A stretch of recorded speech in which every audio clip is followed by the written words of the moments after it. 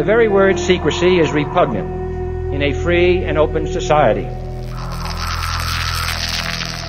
And we are, as a people, inherently and historically opposed to secret societies, to secret oaths, and to secret proceedings.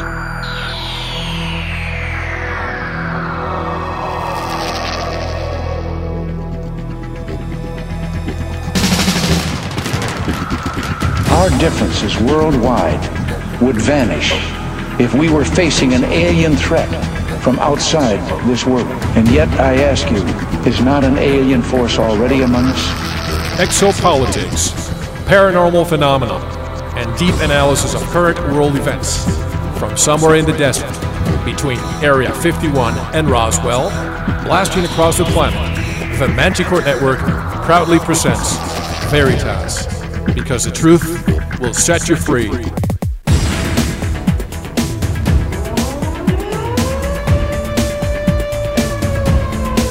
Headline edition, July 8, 1947.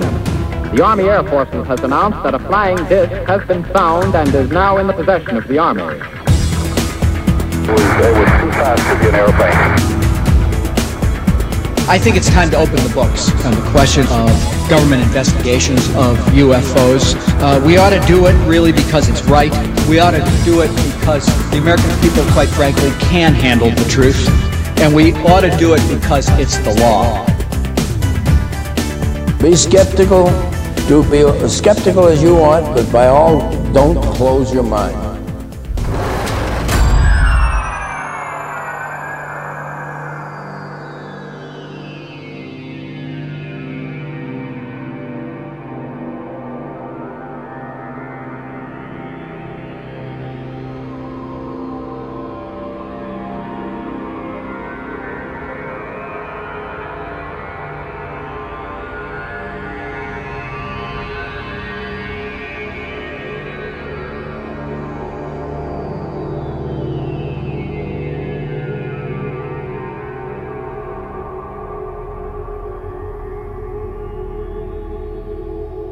Greetings to everyone around the world, and a warm welcome to another edition of the Veritas Show, where we bring you disclosure, one guest at a time.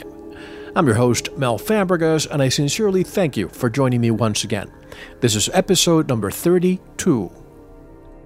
Tonight, we're departing from our core topic. However, when you ponder, and as Cliff High from the Webbot Project says, if you don't see the UFO topic and other conspiracies linked together, you're not seeing the big picture. A few years ago, I received an anonymous package. I believe I still have it somewhere in my vault. I opened it, and in it was a CD. The CD had a title, The Creature from Jekyll Island. I thought it was some kind of a joke, or perhaps science fiction. All of a sudden, the voice of this wise and eloquent man started explaining everything about the Federal Reserve. I was astounded with what I heard. In all my college years, never did a business professor ever explain the real truth about the Federal Reserve. Naturally, after starting this show, I wrote down a list of the people I really wanted to interview so that I could get more questions answered. Many of these you have already heard on the show. However, tonight is one I was looking forward to interview even before Veritas was born. G. Edward Griffin, author of The Creature from Jekyll Island, a second look at the Federal Reserve, is tonight's special guest. Although tonight's show pertains to the Federal Reserve, its tentacles reach many countries, thus making it relevant to all of you around the world. G. Edward Griffin will be with us shortly. I want to wish all my friends from the exopolitics movement, including Paula Harris, Stephen Bassett, Dr. Michael Sala, Nick Pope, Alfred Weber, Dr. Stephen Greer, Sergeant Major Robert Dean, and others, a safe and productive trip to Barcelona, Spain, where they're all speaking at the Barcelona Exopolitics Summit, subtitled A New Paradigm for a World in Crisis, taking place on July 25th and 26th. They are expecting about 1,000 people. Our very best wishes to you, and hello to all my friends from Europe, including Marisol and Jose Antonio Roldan from the very popular Spanish show Años Luz. Next week's special guest is French journalist Bernard Toinel, The Cometa Report. The Veritas Show is syndicated by the following affiliates: K-Rock's Zero Point Radio, the Black Vault Radio Network, and the Paranormal Radio Network, UPRN 105.8 FM, New Orleans. If you need to get in touch with me, send an email to Mel, that's MEL, @veritasshow.com, or head onto our website and click on the contact button. Don't forget to stop by the Manticore Forum, where you can send questions to our future guests and discuss many topics with members around the world. Also, stop by the chat room on Friday and Saturday evenings, where you can discuss this week's show. Also, I have some news for you. Some of you have emailed saying that ever since we started our subscription service, you have not been able to listen. I understand. However, we have to pay the bills. For that reason, I have introduced a free subscription service for those of you who can put some value to Veritas. If you go to the website, veritasshow.com, find the link that says free subscription. Read it. And mainly, what I'm looking for is people who can transcribe shows. If you can transcribe a show, I will give you a 3-month membership. And also people who can upload shows to YouTube. So head on to the website, click on free subscription, read it, and send me an email if you would like to participate, and you'll get a 3-month subscription for each show that you transcribe.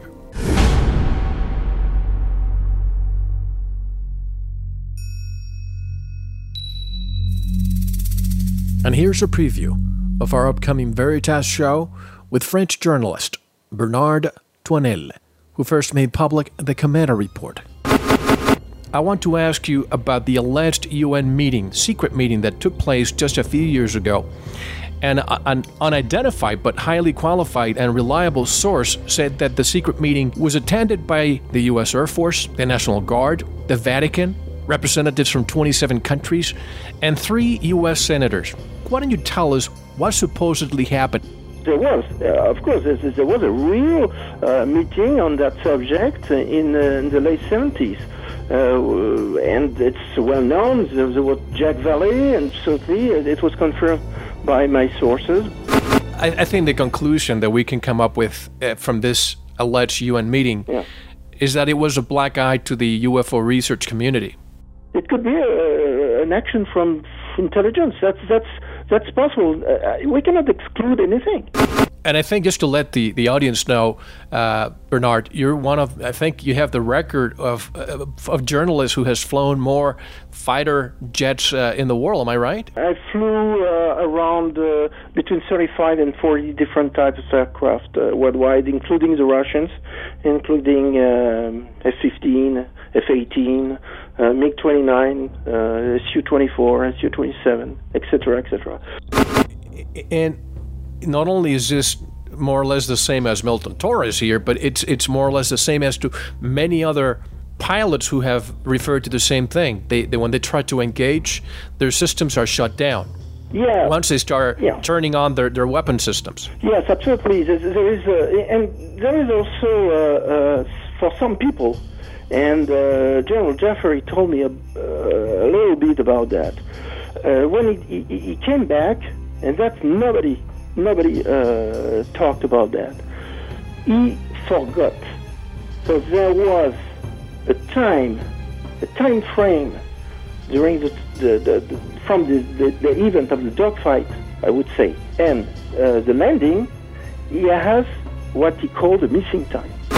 I've interviewed lots of great people in the last almost 6 months, but I know that some of the best stories are never reported. Yeah. A lot of people are contacting me, they want to share their story, and I'm still confirming their credentials and so on. In the U.S., it seems to be the case that those who practice their art, quote-unquote art, of disinformation, practice it a lot on the UFO community. For example, the UN secret meeting, the alleged UFO secret meeting, that was an example of a disinformation ploy, don't you think? I would say like Roswell. Oh, you believe that Roswell was disinformation? Yeah, because I think you are talking too much about that, and we are not talking about this very interesting subject. For me, it's obvious that it's entertainment target.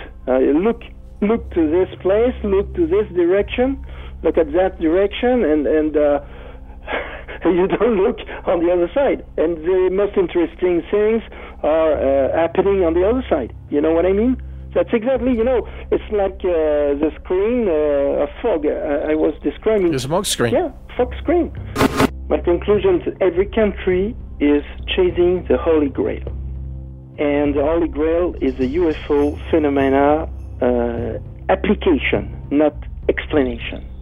They want to get the technology, the propulsion, you call what you want. They want to get the propulsion system. They want to get that, they want to understand, they want to apply. And of course, if they can provide, instead of having a very expensive F-22 Raptor or whatever, instead of that, having a flying saucer or flying UFO with all the characteristics, the performances we saw from all the sightings made by pilots all over the world. But that's a dream machine for everybody. What do you mean? Is there such a thing as somebody smarter than us? I'm just kidding. That's the way. If we cannot imagine, nobody else can. That's the mentality that a lot of these people have. You put the finger on everything regarding the aspect of understanding the UFO phenomena.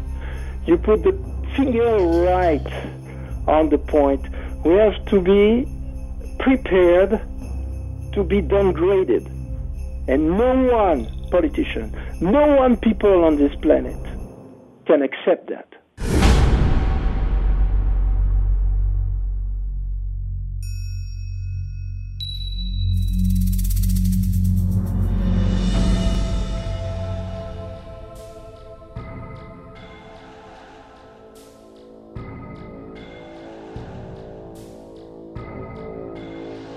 And now, get ready to go deeper into the Federal Reserve System. The identities of who truly owns the central banks is one of the world's best-kept secrets. The United States Treasury Department and the United States Congress have no oversight or due diligence when it comes to the Federal Reserve. It functions with complete sovereignty and autonomy, and even outside the executive branch of government. In fact, the United States President and all the world presidents answer to this unseen hand. The Federal Reserve also has a twin sister in Great Britain, the Bank of England. It has unlimited powers to print, manufacture, and disperse world currency to the benefit or detriment of nations' ability to purchase the central bank's commodity, which is buying and selling money.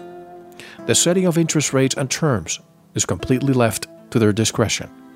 If you want to continue believing what you're told, stop listening now. If you want to know who really controls the world and all aspects of our lives, don't go anywhere. This is Mel Fabregas, and you're listening to The Veritas Show.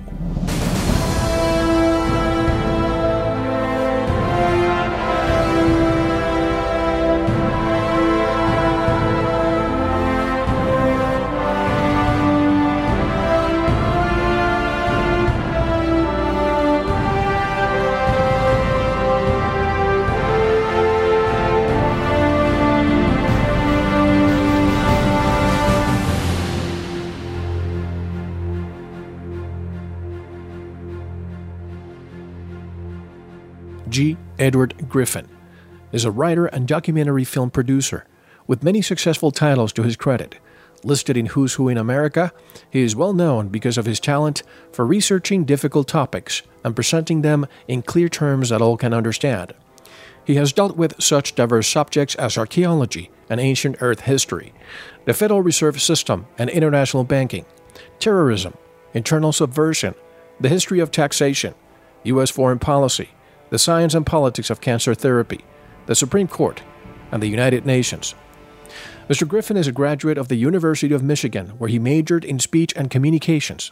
He has served on the board of directors of the National Health Federation and the International Association of Cancer Victims and Friends, and is founder and president of the Cancer Cure Foundation. He is also the founder and president of Freedom Force International. Mr. Griffin is a recipient of the coveted Telly Award for Excellence in Television Production and contributing editor of the New American Magazine, the creator of the Reality Zone audio archives, and is president of American Media, a publishing and video production company in Southern California. Hello, Mr. Griffin, and welcome to the Veritas Show. How are you? I'm very well, thank you, Mel. Thanks for inviting me. My pleasure. It's a true honor and pleasure having you on, sir. Ever since I read your book, The Creature from Jekyll Island, a few years ago, it caused real transformation in me. And after that, I started questioning more and more. September the 11th, the petrodollar, the never-ending wars, how the Fed may have been a reason why Kennedy was killed, and so much more. But, you know, Mr. Griffin, when I sent you the invitation for you to appear on the show, I had a vision. I saw myself in a round table with you, Congressman Ron Paul, Judge Andrew Napolitano, and the late Aaron Russo discussing how to fix this country. I only wish that were true. Yeah, that would be quite a group, I would say. Why don't you give us a background of yourself and tell us how you became involved in research in the Federal Reserve? Okay, well, that's kind of a long, boring story. I'll try and make it a short, boring story, Mel. It's like so many things in our lives, it didn't happen all at once. It evolved. Years ago, I decided I wanted to produce a documentary film on inflation. And so I started to do research on that. And, of course, any research on inflation takes you directly to the Federal Reserve System because that's the engine of inflation. And I started to acquire a lot of research materials, books and papers and interviews and so forth, and put them all in a box and put the box in the back of my closet and abandoned the project because I got involved in some other things. I never did produce that documentary. But some years later, I was invited to talk before a group out here in California, and they wanted me to talk on taxes. And I said, I don't know anything about taxes, really, except that they're too high and I don't like them. I said, right. But I could talk about a hidden tax called inflation if you want me to. Well, they thought that was fine, so I did. Gave the talk, spent a little time preparing it based on that box of research. And it was so well received, Mel, people were so enthusiastic about it. They said, we've never heard this stuff before. Why don't you put this on the road? So I was encouraged by that. I went back and did a little more work on the talk. I did put it on the road. And, in fact, it evolved quickly into a seminar, an all-day seminar called A Crash Course on Money. And that finally led to the point where people thought because I knew about the Federal Reserve, they thought I knew about investments and money. And they were asking me, what to do with their money. I've got an apartment. Should I sell it? Should I go out of debt, get into debt, and so forth? And to wrap this up, I came to the conclusion that I really didn't know enough about the real market out there, the real world of money. So I stopped giving the seminar, Mel, and I enrolled in what they call the College of Financial Planning in Denver, Colorado. And it was a couple of years of study. I got my CFP designation, that Certified Financial Planner.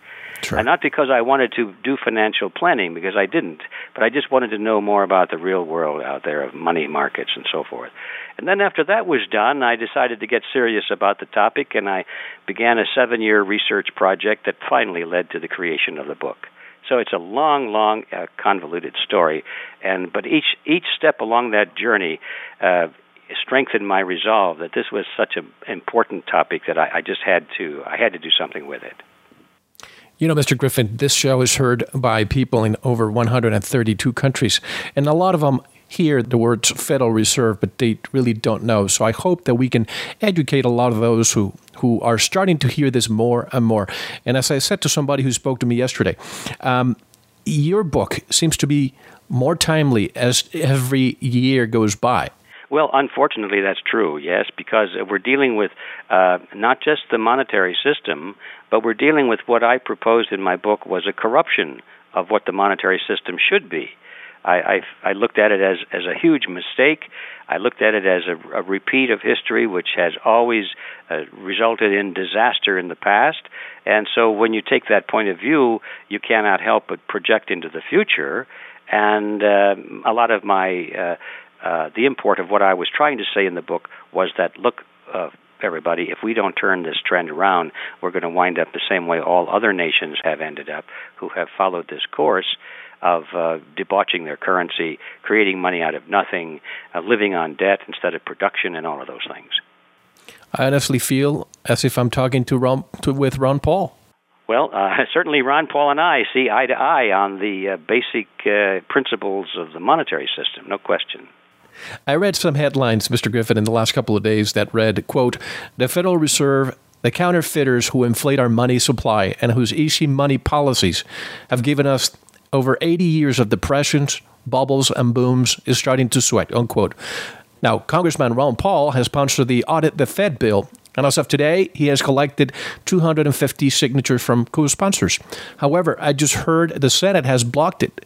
Those who are blocking it, isn't it proof that we have the best politicians that money can buy? I think that's certainly conclusive evidence. Who would want to block any bill to audit the Fed?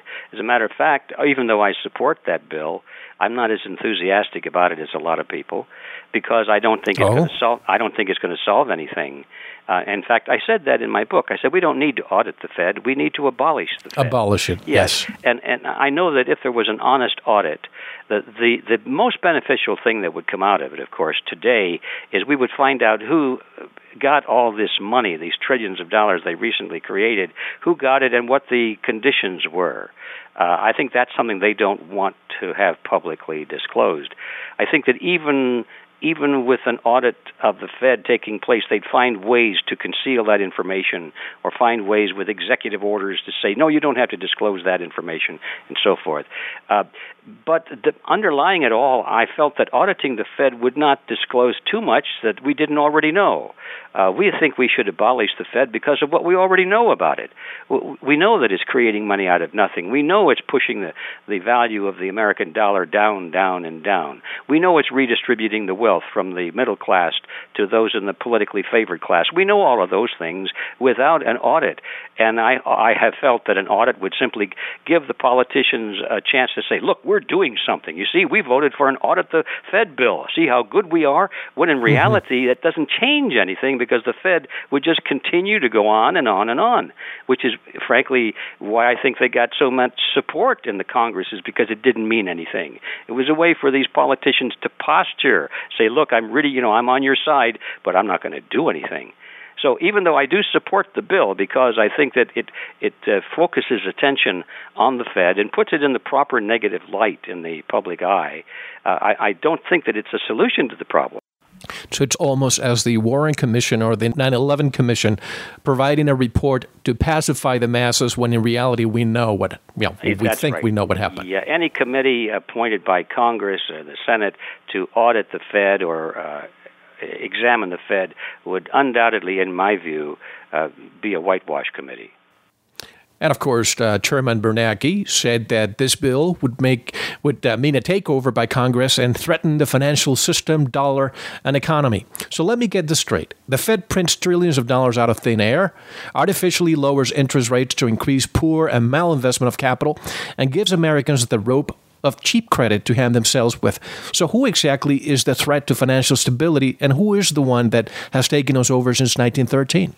Well, that's a very good question, Mel. Just to ask the question is to answer it, that Bernanke is resorting to rhetoric, and there's no substance to what he's saying, unless what he's saying is that he doesn't want Congress or anybody else, the public, to be thinking about what they're doing.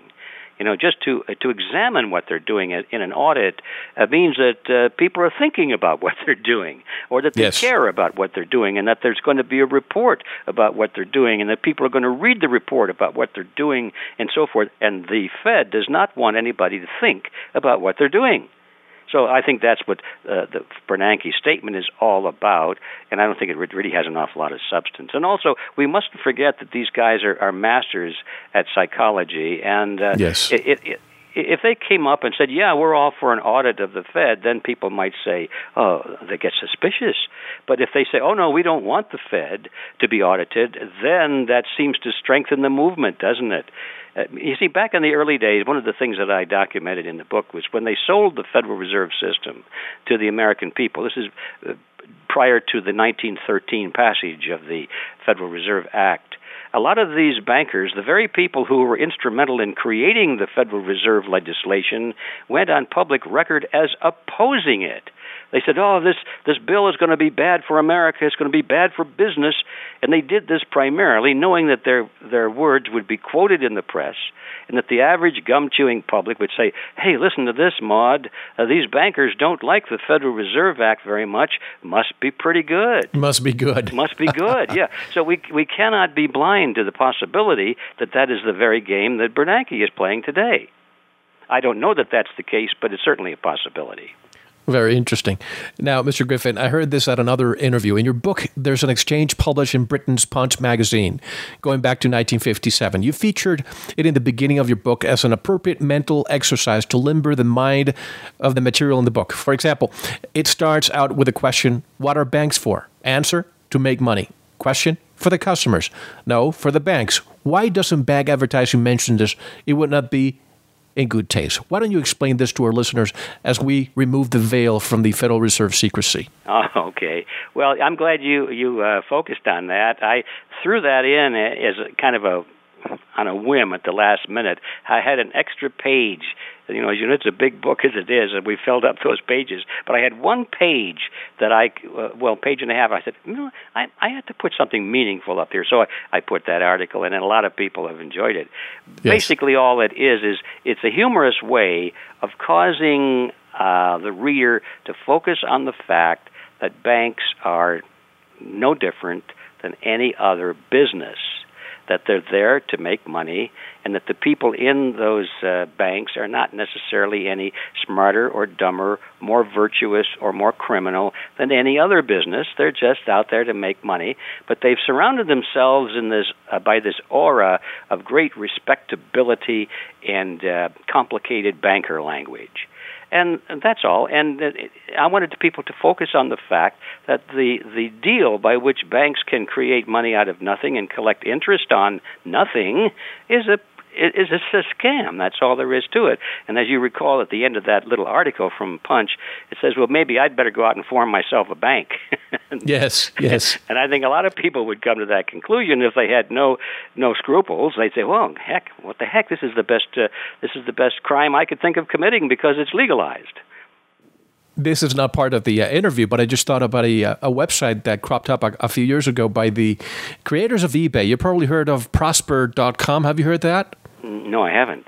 Prosper.com is when people actually lend money based on an auction system. In other words, if you want $1,000, where other people are going to come in and say, I'll lend it to you for 10, somebody else for 9. Yes, I am familiar with that now that you've explained it. I remember reading about that. Sounds like a great idea. It is. But many say that the government of the people is no longer of the people, but of a few powerful people. Before the Fed was born in 1913, we had a lot of negative sentiment as it relates to monopolies, cartels, oil and money trusts.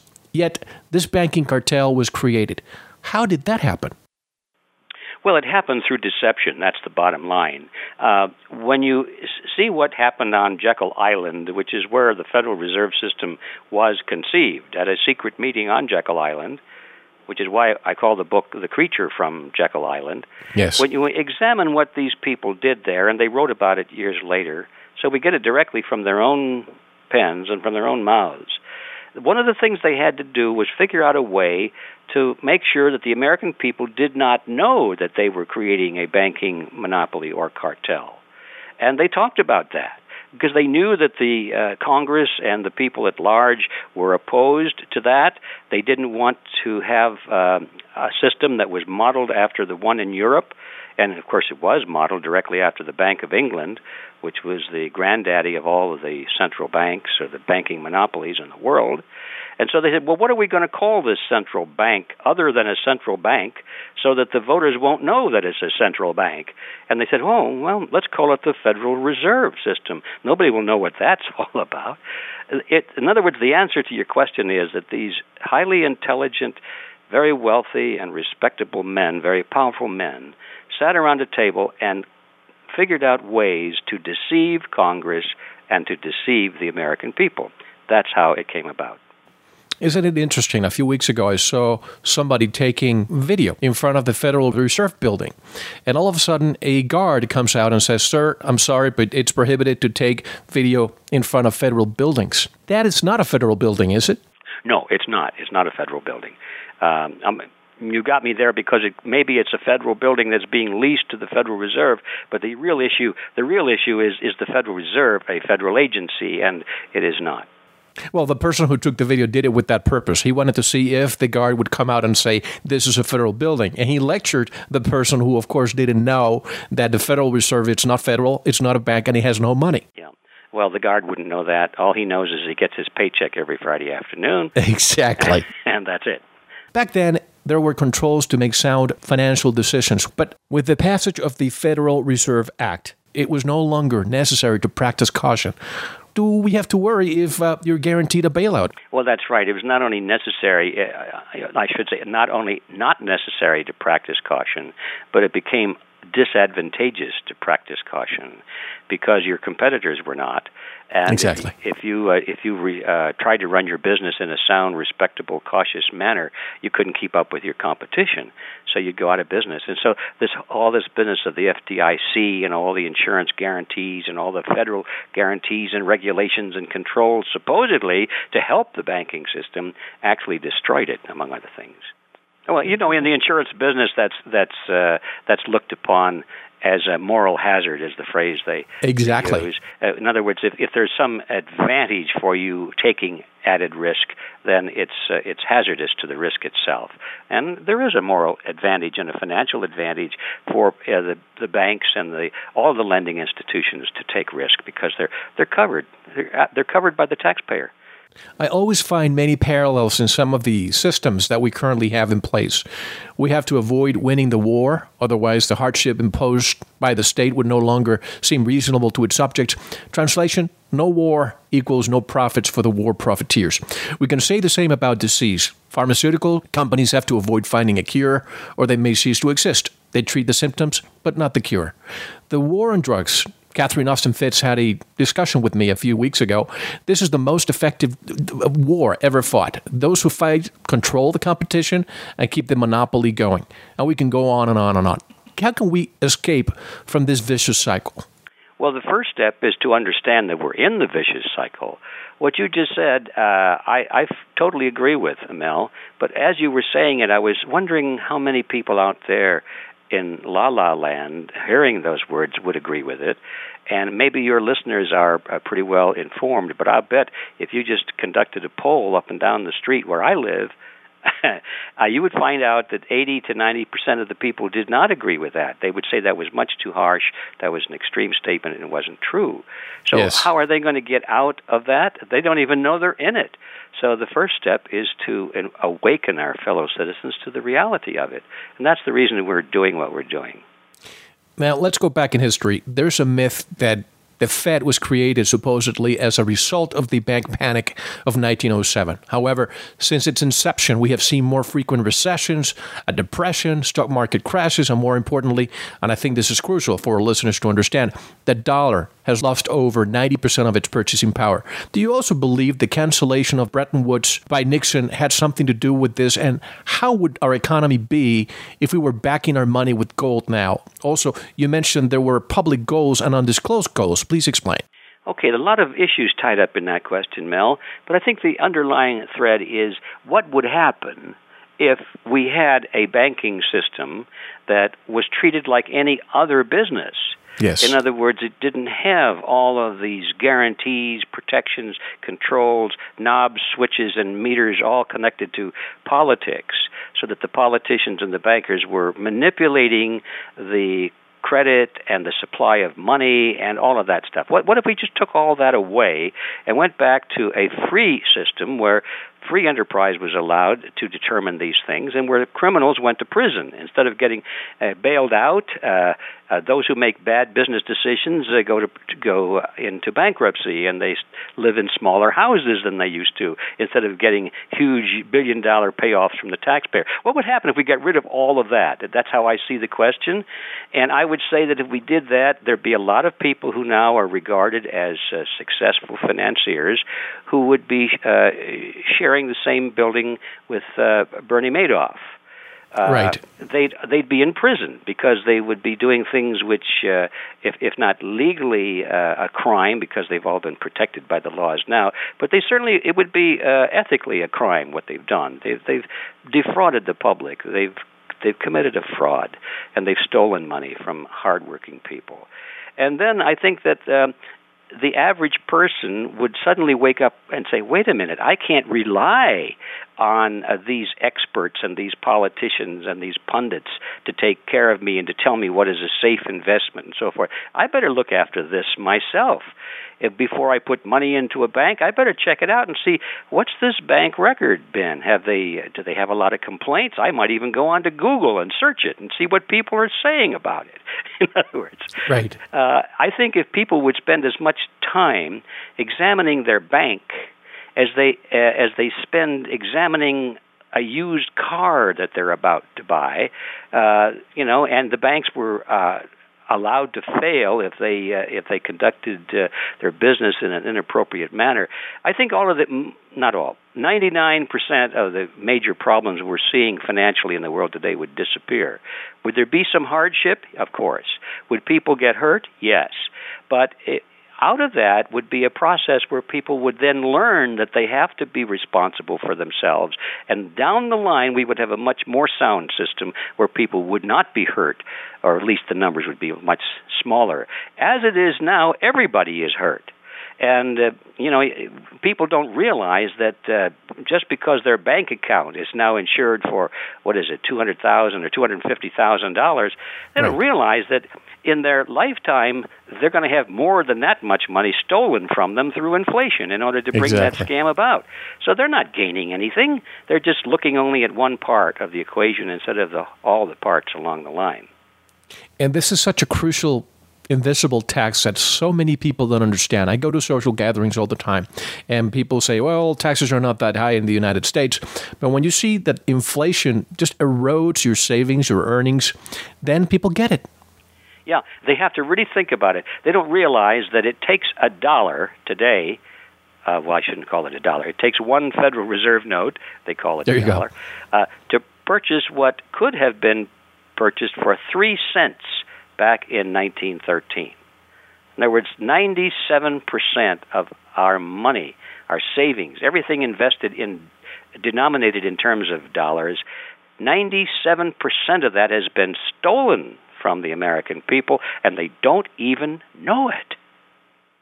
So, yeah, they're just looking at taxes, they're looking at what they've got left over, and, everything looks pretty good, and so they don't want to think about these things, and they certainly don't have any idea of what to do about it, so they just sort of yawn and continue. People believe that bailouts are something new. When we've had those extensions of the Fed for quite some time, the World Bank and the International Monetary Fund, the IMF. By the way, according to some sources, the World Bank is moving to Kazakhstan. Have you heard about that? No, I have not heard about that. It doesn't sound logical, but who knows? I heard a few weeks ago that the next capital of money was going to be Kazakhstan. It makes no sense in a way, but you never know. You never know. The location is not the important thing. It's what they do wherever they are. And my guess would be it's going to remain in Switzerland with the Bank of International Settlements. But then, it could go to New York with the IMF or the World Bank. Who knows? They're working on that as we speak, by the way. That's one of the issues that these guys at the top of the financial world are discussing as we speak. You mentioned location is irrelevant. Somebody emailed a couple of weeks ago a picture of a huge United States embassy, and it's the second largest one after the one we have under construction in Baghdad. And it was in El Salvador, which is one of the poorest countries in the hemisphere. Why would such a big embassy be necessary in this part of the world? Well, I don't really think I can answer that question definitively, but generically I think that the people who are making these decisions in our own government are looking to the next stage. They're not looking to that embassy being necessarily an outpost for the United States, but merely an integral part of a new world order, a global system. And they need to have those outposts in all of the major continents. And that's, in my view, that's probably what they're looking at, not just for a U.S. embassy in El Salvador. Right. Let's talk about gold for a moment. It seems that the Fed is not happy about the supremacy of gold. Most bankers own it, but they don't want you to. Isn't it obvious that the main reason is that gold gives us more value than the current fiat system that we have, where we can print money with nothing to back it up? Well, my answer might be a little different from that, although the gist of what you're saying I certainly agree with, but I don't think gold gives us value. It preserves value. The reason the international bankers hate gold is because it reveals how worthless their currencies are by comparison. Yes. It's a yardstick. It's a measurement. It's something to stand next to it, and they don't look good when they're standing next to gold, and so they want to get rid of it. I don't know. It'd be like the ugly sisters and Cinderella.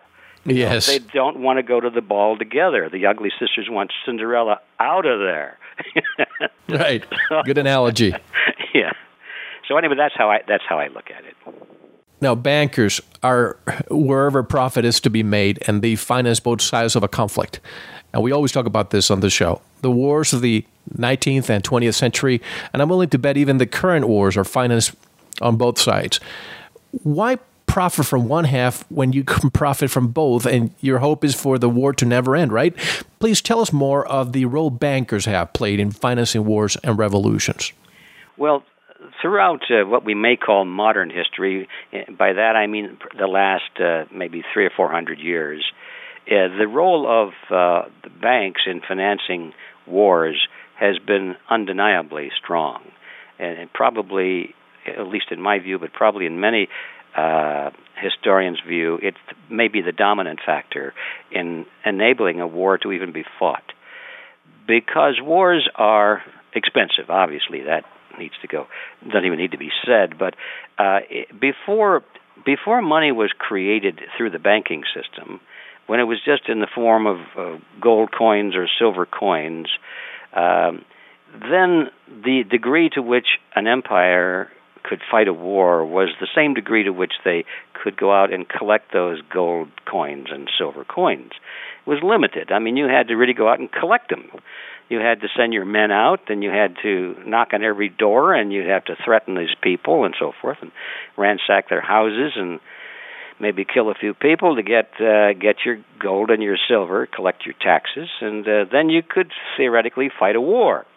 Well, when they finally invented the paper money and then the banking system where they had receipts and became checks and so forth, then it was possible to create paper money and just simply push it out there in larger and larger quantities, and you wouldn't have to go collect the silver or the gold at all as long as you just forced everybody to take your paper money and so forth. So what I'm trying to say is that with the evolution of paper money and banking as the final step, and the issuance of checkbook money, now it became possible for kingdoms and empires to raise much, much more money from their citizens than they ever could before, and they didn't even have to send their soldiers out to find where the money was hidden.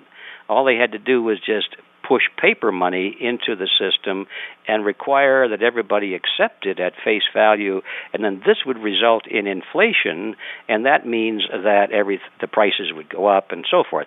It's a long and interesting mechanism which I talk about in my book, but this is why banking has become a central force in the ability to conduct modern wars.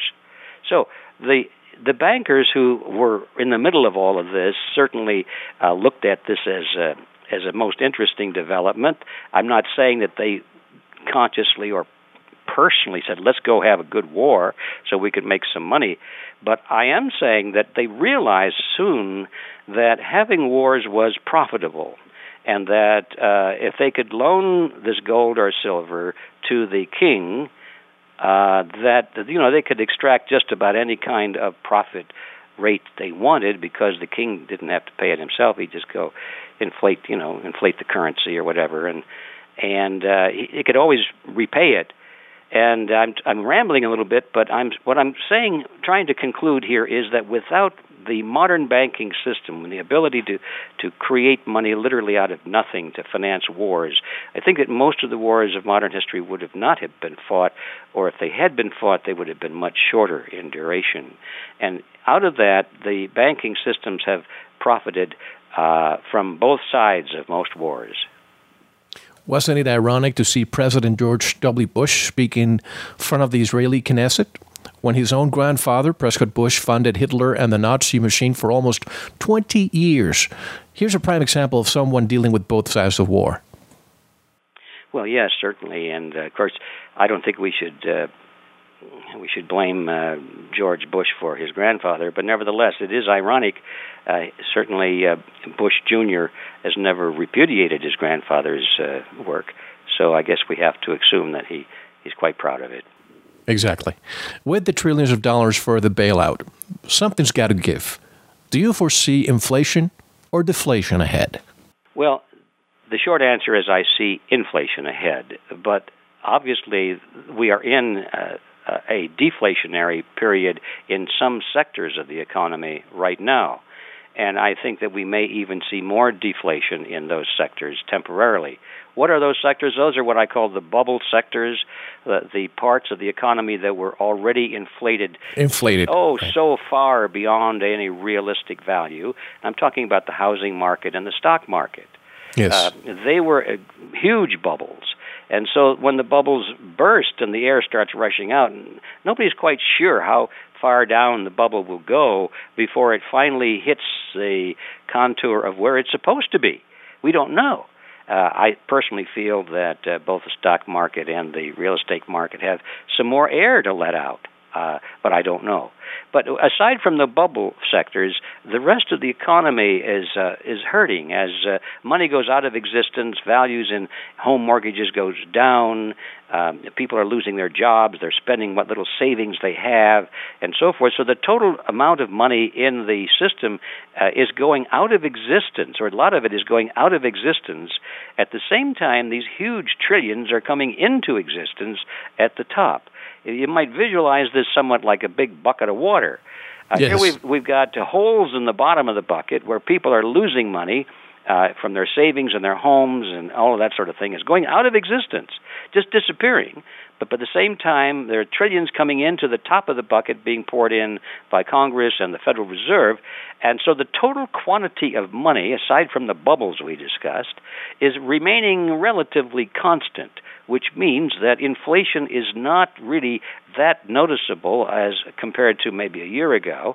Or in some areas, it's actually going down. We've got deflation. But now notice that even though the total quantity of money may remain fairly constant for a while, the holes are getting larger by the day, but even though the quantity remains constant, notice that the ones losing the money out of the bottom of the bucket are the middle class. Those are the people losing their savings and their home values. The ones getting the money at the top of the bucket are the politically favored class, the financiers, the banks, the insurance companies, the large corporations, those with tremendous political pull. So what is happening is that although the quantity of money may temporarily remain fairly constant, it's being redistributed. Money is moving from the middle class up to the politically favored class, and this is a great redistribution of wealth happening before our very eyes. In the long run, I think the process has no place to go but to inflation, because the holes are getting bigger at the bottom, and these guys in Washington and at the Fed only have one trick, and that's to create more money. And they are resolved, as long as we allow them to remain in power, they are resolved to continue to play that trick over and over and over again. They'll just create more money, and it makes no difference. There is no ceiling whatsoever as to the amount of money they are prepared to create, which means they'll just inflate the system out of existence. I'm so glad you clarified the bucket analogy, because when you were saying it first, I saw the common man or woman carrying the bucket and the holes with water pouring down, but no water coming in. I was going to ask, who is actually getting the water? Where is the bailout money, by the way? Well, that's one of the things they'll be trying to find out with this Audit the Fed program, but we can pretty much, we know where the money is. Speculate. I've speculated it went into the credit balance sheets of the banks that got these awards. And it went into salaries, it went into bonuses, it went into retirement plans, it went into office rent and utilities and so forth. And it's building back up the reserves of the banks. See, they're writing a lot of bad debts off of their books. So now they're writing back in reserves or credits onto their books. So in my opinion, is they're just rebuilding the balance sheets of these institutions so that it looks better on paper. And but they're not lending it, very much of it, to the consumer. I was just going to say, to the common man or woman, when they were watching TV and listening to Henry Paulson, and when he was threatening that if we don't get the bailout, this country would be gone, basically. It's threatening, fear-mongering. So if that's the case, then what are we supposed to do to reverse the trend? Well, we can't do anything to reverse the trend because the people who make the decisions are the ones who are destroying the system. We have to replace those people. We can sit here and say, well, what we would do if we were there, but we're not there. They're in total control. We're just out here trying to figure out what's going on, and that's the big step, and then what should go on is another big step, but none of that makes any difference because the people who are making the decisions and making the wheels turn have a totally different agenda. And so all we can do really is first understand that this is a mess, and then we have to get busy and replace those people with other individuals, and replace Congress almost to the man. There are a few good men there, but not many. Replace the Senate, and get new thinking, new purebred Americans, you might say, with principles in there, instead of this predator class, this criminal class that has gravitated into government. And until we do that, nothing is going to change. I had a guest a few weeks ago who said that the devil has higher approval rating than our Congress. Who has? The devil. The devil. Well, what's the difference? I don't understand. Mr. Griffin, our founding fathers, through the Constitution, knew that we could not have a system that would create hyperinflation based on what they went through during the Revolutionary War. Why have we separated ourselves from those principles and virtually used our Constitution as disposable paper, not to use another term? Well, I think we've done that because we didn't know what those principles were. We were carefully protected from learning about them by our government-operated school system. It certainly applies to me. Everything that I've learned about the Constitution and about our founding fathers' dread of inflation and using money as we're now using it, all of those things, I was not taught that in school.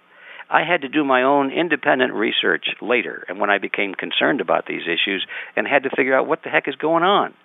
Ever since the turn of the last century, when the public educational system was sort of taken over by people who have an agenda, their agenda was to build a collectivist system in this country and around the world, and to globalize it and to merge it all into what they now finally call a new world order. That all happened at the turn of the last century, and tremendous funding started to come from the tax-exempt foundations like the Carnegie Endowment Fund and the Rockefeller Funds and the Ford Foundation, and all of these huge tax-exempt foundations started to fund textbooks and grants to universities and setting up the heads of various history departments and funding the way history would be taught. All of this is well documented, but I didn't know anything about that because I became the product of the system itself that was taken over. So to answer your question, we let it happen because we didn't know it was happening. We were carefully protected from any knowledge of what our founding fathers thought on these issues. I remember back when I was a sophomore in college, I had an economy professor who, of course, explained the Fed his own way. He was a banker, explained how banks create money and so on. And I always had questions for him that he could not answer.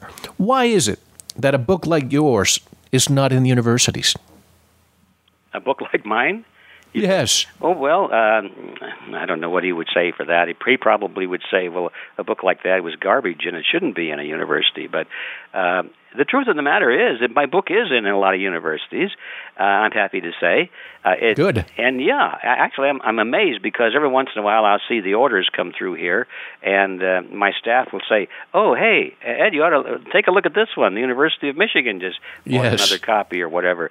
And of course, we always get a big thrill when one of the branches of the Federal Reserve System buys a copy. Really?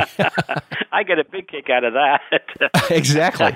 My brother, who's a professor at a university, was not familiar with your work. I pointed him to your book, and he's going to have mandatory almost to his economy class for them to read it. Yeah, we do have a lot of teachers at the high school and college level who are making the book, definitely reading mandatory and part of the curricula. But certainly they're on thin ice because a lot of the departments that they work in would not approve of that.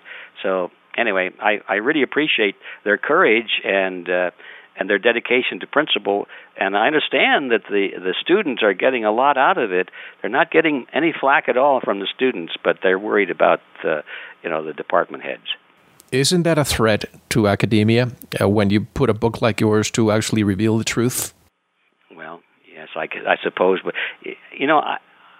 I guess today I'm feeling very generous. Had we discussed this yesterday, I probably would have been more harsh because I was more depressed yesterday. But today I'm feeling generous. I'm going to say that probably a lot of these guys are just not informed themselves, and once they get informed, they'll probably change their views. Well, Yesterday I would have said these guys are hopelessly brainwashed and they're part of the problem. Maybe the truth lies somewhere in the middle. I think you're right. I think the truth is that most of these have been influenced, acclimated, inculcated by the establishment and the power structure to follow the system, the matrix. Yeah, and I can understand that. They want to go into academia, and so they want to get good grades. They want to study, and they have to do. They have to study the books they're given. And first thing you know, they read all this stuff, and everybody else seems to agree with them. It's a pretty unusual person that can buck that trend and go the other way. When you wrote your book, our deficits were high, but I bet you may not have speculated they would be as high as they are today. I always say that slavery was not really abolished. It was transformed into the 9-to-5 matrix. With the never-ending deficits, how can we really go back to sound fiscal monetary policy short of abolishing the Federal Reserve? No, we must abolish the Federal Reserve. That has to be done if we're ever going to get back to fiscal monetary policy. Because as long as the Federal Reserve exists, either whether it exists in the control of the private banking industry or even if we just turn it over to the Treasury and trust those nice, intelligent, trustworthy politicians to run it. No, it's not who's running it. It's not whether it's a government agency or a private banking institution. Those are interesting questions, but not the important question. The important question is, what does it do? And what it does, it's a central bank, that's the name they give it, which means that it creates money out of nothing. It's the institutionalization of fractional reserve banking, and it just creates money in the name of the country, and the politicians can create any amount of it for any purpose. They still talk about taxes and all of that, but they know that the ace up the sleeve is they can generate any amount of revenue for any purpose at any time simply by creating money out of nothing. And as long as that mechanism is in place, then there's no way in this world to return to a sound monetary system. So the Fed has to be abolished as step number one. I believe it was one of the Rothschilds who said, "Let me issue and control a nation's money, and I care not who makes its laws." Do we really believe that our government has the power to control when the Federal Reserve actually oversees what they do, in essence? I suppose he probably did say that. I'm sure he thought it, although I've never been able to find an authentic source for it from him. But anyway, it's widely quoted, and the issue is not whether he actually said it, but it's true. He who controls the nation's money controls the nation. And now the question is, do people really believe that the government is independent of those who control the money? Well, they do because they think the government controls the money. They don't realize that it's the banks the private institutions behind it. That's why I think it's important to read a book like mine, The Creature from Jekyll Island, or others. There are a lot of good ones out there. Some of them may be a lot simpler to get through. But to come to the realization that the government doesn't control the Federal Reserve System, it's more the other way around. Exactly. The banks in the Federal Reserve System and the powers they represent control the government. And once people get that picture, then their worldview of politics is changed forever. And people believe that the federal taxes that they pay go into paying for the roads, and they go to paying all the government services, and they don't know that it actually goes into paying the... Hello, can you hear me? There? Hello, can you hear me? Hello? I think I've lost contact. Hello? Let me call you right back. Uh-oh. Hello? Good afternoon, Mr. Griffin's office. Hello, John. It's Mel back in the line. Okay, Mel, hold on, please. Hello? Mr. Griffin. Yes. I must admit, the only times this has ever happened in our show has been when there's a controversial subject taking place. Otherwise, we never get disconnected. So just wanted you to know that. Okay. It must be some connection, huh? Thank you very much for listening. We're going to talk more with our special guest in our members section. Head on over to our website, veritasshow.com, click on subscribe, and join us in the members area to tune in to the second part of this great show. We'll take a short break, listen to some music, and we'll be right back with more.